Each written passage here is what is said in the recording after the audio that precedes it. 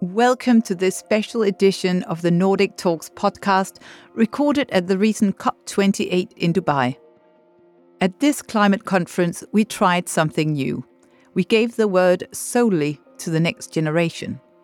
We asked youth delegates from Nordic countries to invite speakers from different parts of the world, people who've given their lives to the climate movement. In this session, you'll meet the entrepreneur Ada Osakwe from AGRA, an institution working for a sustainable growth of Africa's food systems, for a conversation on the complexities and future of sustainable food systems. I'm Josefine Folkvarts, and I'm handing over the microphone to the host of this episode, the Estonian Youth Delegate, Celine Kraus.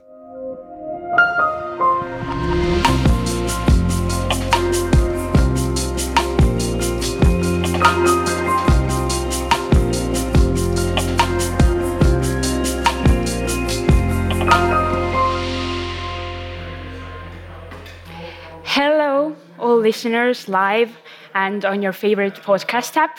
Welcome to the Nordic Talks on reimagining food systems. My name is Celine Kraus, and I'm here today at COP28, joined by African business owner, investor, a passionate advocate for youth, women, and climate change, also food systems.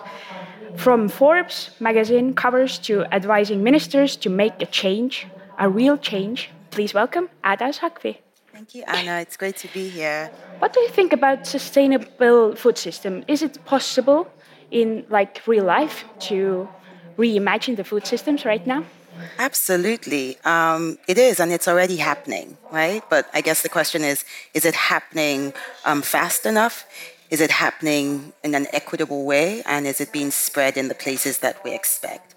As you think about places where I'm from, in the global south, I'm not sure that we've truly gotten the concept of it because we're dealing with other issues, right? There's rampant poverty, there are issues around malnutrition, there are issues around food insecurity. We're importing so much food instead of, buying from our farmers.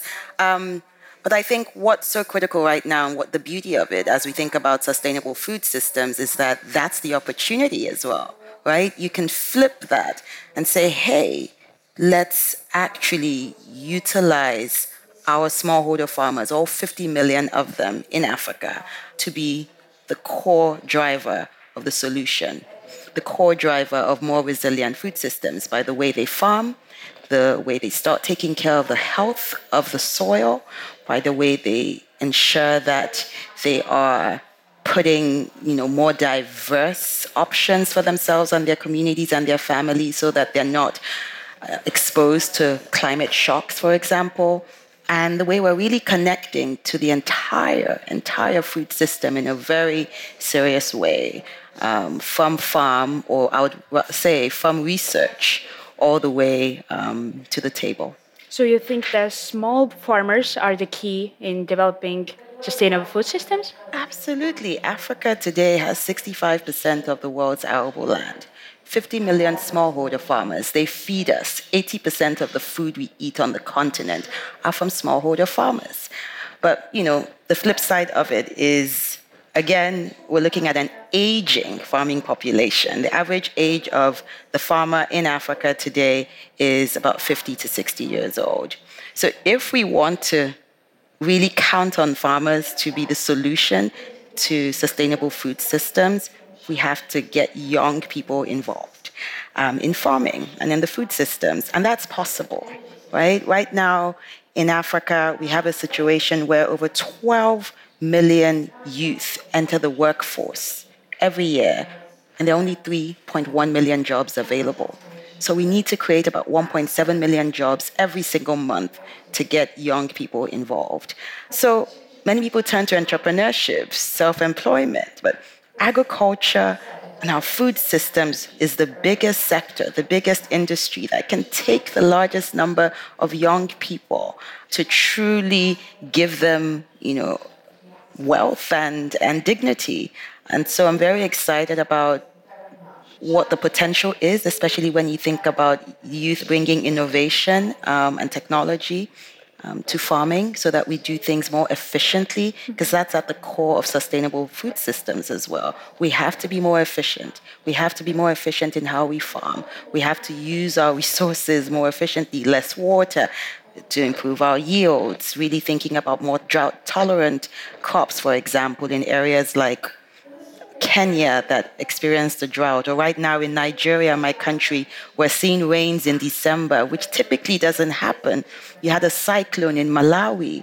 So with these weather issues that are coming because of climate change, young people using innovative solutions, bringing technology to the agricultural food system will be very critical.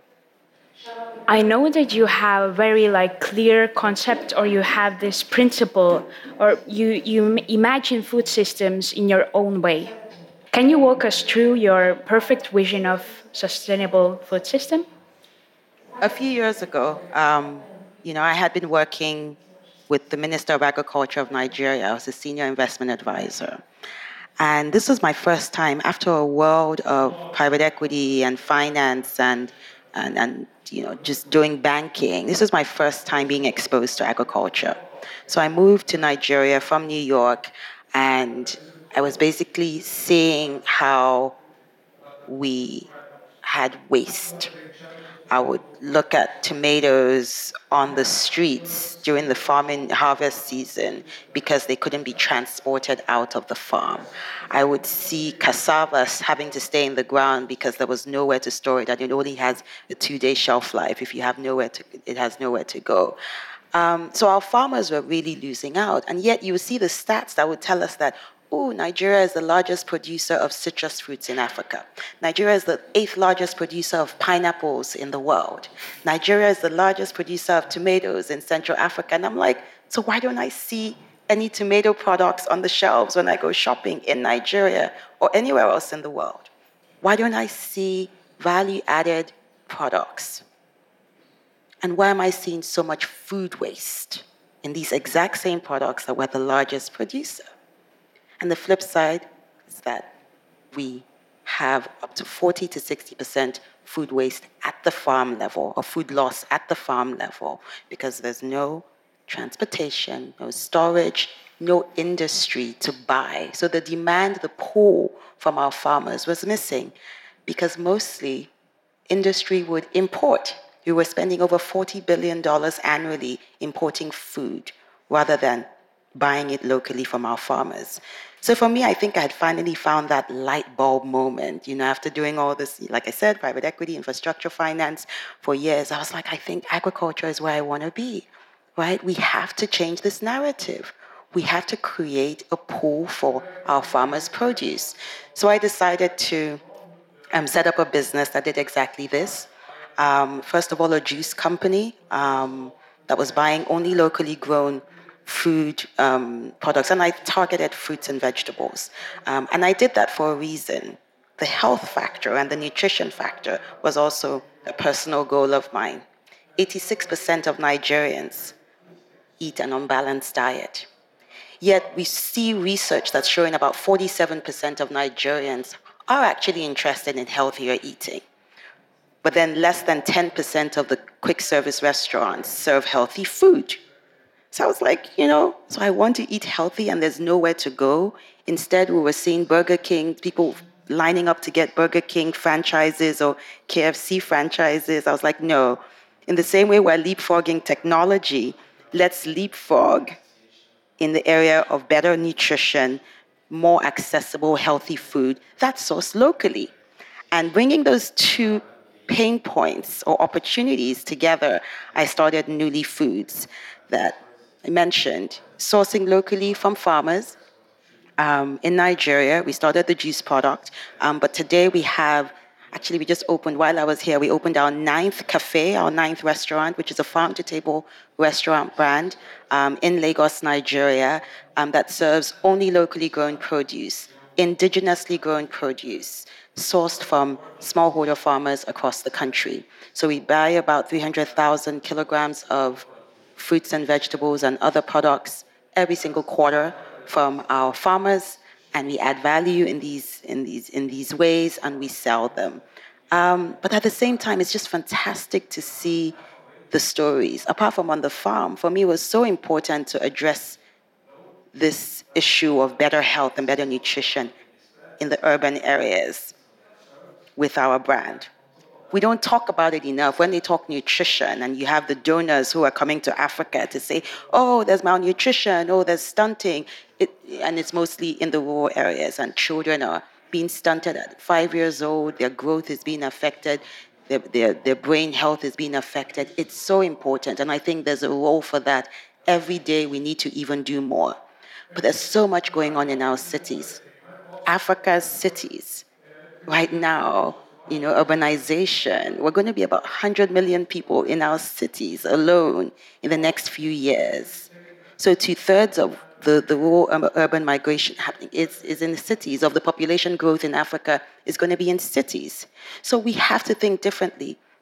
There is overnutrition happening because big food is pushing their products in ways that are not sustainable. And so having options like our brand and getting testaments from consumers who say, my parents had high blood pressure, and because we can easily buy your beetroot juice, or because now you're using fonio, the superfood grown in the Sahel region in Nigeria.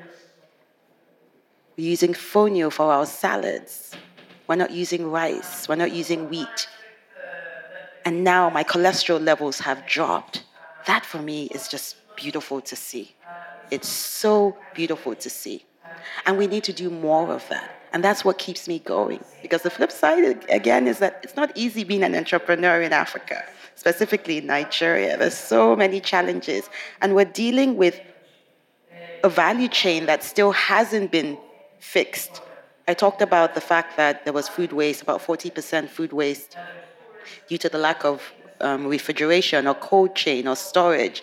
We still deal with that in my business. I'm dealing with fruits and vegetables, yet, you have to get the cold trucks, or sometimes when it's coming from the farm, it's in this hot lorry in baskets, and you're like, really? So we're trying to do more and invest more on that side of things. And you may be thinking, oh, you started a restaurant. Yes, we've understood your story around food loss at the farm, but then you still went to start a restaurant dealing with fresh produce. And in a country that doesn't have the infrastructure or the power to take care of that. So aren't you still getting food waste at the restaurant level? And my answer is no, because I was so intentional, even in the way we designed our menu, from portion control to including circularity in the menu. Our plantains, for example, we use them as plantain fries. You can have it with a wrap or a salad. But when it's starting to get soft or not as hard for a fry, we make them plantain patties. So you mix it with the peppers and you make them a little nice, like a pancake. And it's just the way it should be. So if we're more thoughtful about the way we run the hospitality business, I think things will be drastically changed and things will be drastically different for our food systems in Africa. I really want to try out these patties you're making.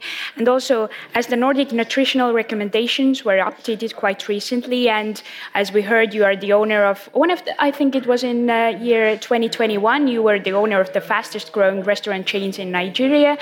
From your experience, can you proudly say that healthy food is sustainable food? No, I can't say that yet. So we're growing. I mentioned earlier that 47% of Nigerians are seeking healthier options. It wasn't the case when we started. We've been part of that movement in a big way. And it's because we could make it accessible and affordable. We need to talk about the affordability of healthier options. I know you can relate to this, given where you're from. And even if we're trying to push a plant-based diet or, diets with more fruits and vegetables, food inflation is a real thing. We had to slightly increase our prices 2 weeks ago because we're facing inflation levels in the double-digit levels, right? Over 25% inflation right now. So the macroeconomic conditions completely affect us. But you still get folks who will tell us you're still making it really affordable for me to eat. But I wish I could even do it cheaper. even cheaper, right? The way we sell our beetroot or our carrot juice, for example, versus a carrot or beetroot juice in Denmark, say, which is maybe 10 euros or 8 euros, I don't know. Ours is equivalent to maybe less than €1. Yes, it is of comparable quality, products that didn't even maybe use any pesticides or, and all of that. So we really have to look at things in a tailor-made way and the context of the countries we're in, and that's how we've had to operate. At the end of the day, for me, it's just how are we changing behaviors? How are we making a tangible impact on our smallholder farmers and on the communities around us? I love that you bring out this Nordic versus African comparison, because I'm from the Nordics, you're from Africa, and I can see that we grow up in very different, we had a very different childhood, basically. So when you are taking this on a global perspective, would you think that Nordic and African people have different perspectives to food when you talk to them? Absolutely. I would say, like I mentioned at the start, we have more different problems, right? Yes, we're an oil-producing country, and we should be very rich, like some of the Nordic countries. But, unfortunately, that's not the case. We don't add value to our oil, and it's been misused. The wealth has not been spread equitably across the nation. And so we didn't grow up in the same sorts of environments that are equitable and think about the society as a whole. But I feel like it's still something we need. There's still lots of learnings that we can do, because this is the time. You have enough African governments who are here. They have the pavilions right here at COP. People are ready to make a change. I just came from a ministerial meeting that had the Minister of Agriculture from Rwanda, and he was talking about how for the next 5 years they're currently working on their strategy for food systems and nutrition. That's a big deal, right? So that people are recognizing in Africa the importance of this. So we can learn a lot from what the Nordic countries have done, and specifically in two areas. I would say the first is from a research perspective. Evidence-based research and being able to put data out is always very important. It's the beginning. It's the origin of everything for policy. And then the second is on policy. I see that the Nordic Council also has the food policy labs. And, I feel like that's something that right now I should be taking to our Minister of Finance and Agriculture and saying, let's learn from this. Let's incorporate this at the policy level, to change our behaviors and really communicate to our population about what matters, and showing what government can do to incentivize better behavior, to incentivize healthier diets, and better and more sustainable food systems. So there's a lot we can learn. And I think maybe a third thing I'll just throw out there is the learnings around when you even do policies, ensuring how do you still make sure it's sustainable, right? And even though people at some point get excited and maybe start following in the direction of policy, how do we make sure that there's no malaise and they don't later say, yeah, but I actually enjoy my meat. I'm tired of this plant-based diet. I want to go back to meat, How do we keep the momentum, even when things are done right? And I think there are things we could potentially also learn or share thoughts about the experiences from the Nordic countries like Denmark, for example. Coming back to the politicians and politics, what should world leaders do to solve these problems? Do you have a call to action for them? Yes, the call to action is to not just show up, right? But to follow through. We need to follow through. They need to follow through. It's not about showing up at COP. It's the start. The fact that you're in the rooms for conversations, it's important. But you have to follow through. And, we have to hold them accountable to ensure that happens, and call them out when they're going away from the plan. So That for me is really the big call to action. Not just show up, but follow through. One of the questions that some people have, or the thoughts they have, is that every business owner's goal is to make profit and grow their business. But for the planet that has limited resources, we have to cut down and reduce our consumption to be sustainable. So I'm just thinking, what is your strategy? Do you think that the food industry profit and sustainability can be achieved at the same time? It can. Okay. If you have the will to do it. And it depends on what your incentive is and your intentionality of doing this. I think it's very possible. You just have to have the policy in place, and you have to have the people who are willing to make that change. It's possible. I love your enthusiasm. And I think just because I'm a young person and I don't get to meet your people from your experience every day, can you just give me one recommendation when you're thinking about African youth or young people all over the world? What can we do to take action on this food systems takeover we have there? What is our what can we do to make the world go around? This is the first time at a COP that you're having the youth really taking center stage, right? Yeah, just talking from a young person's perspective, I think, this is the first time at COP we have a youth day, and we also have a day for food, as we do now. But I think that often women and young people are left out of the picture when the serious crisis emerge.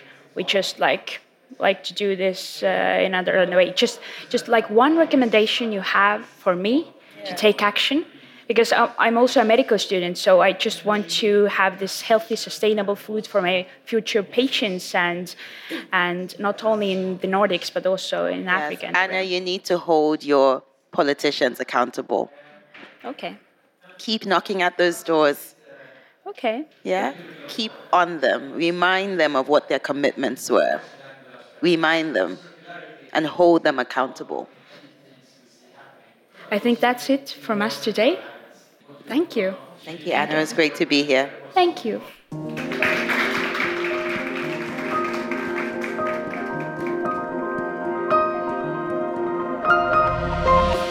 Check out our website nordictalks.com and meet the people participating in each episode.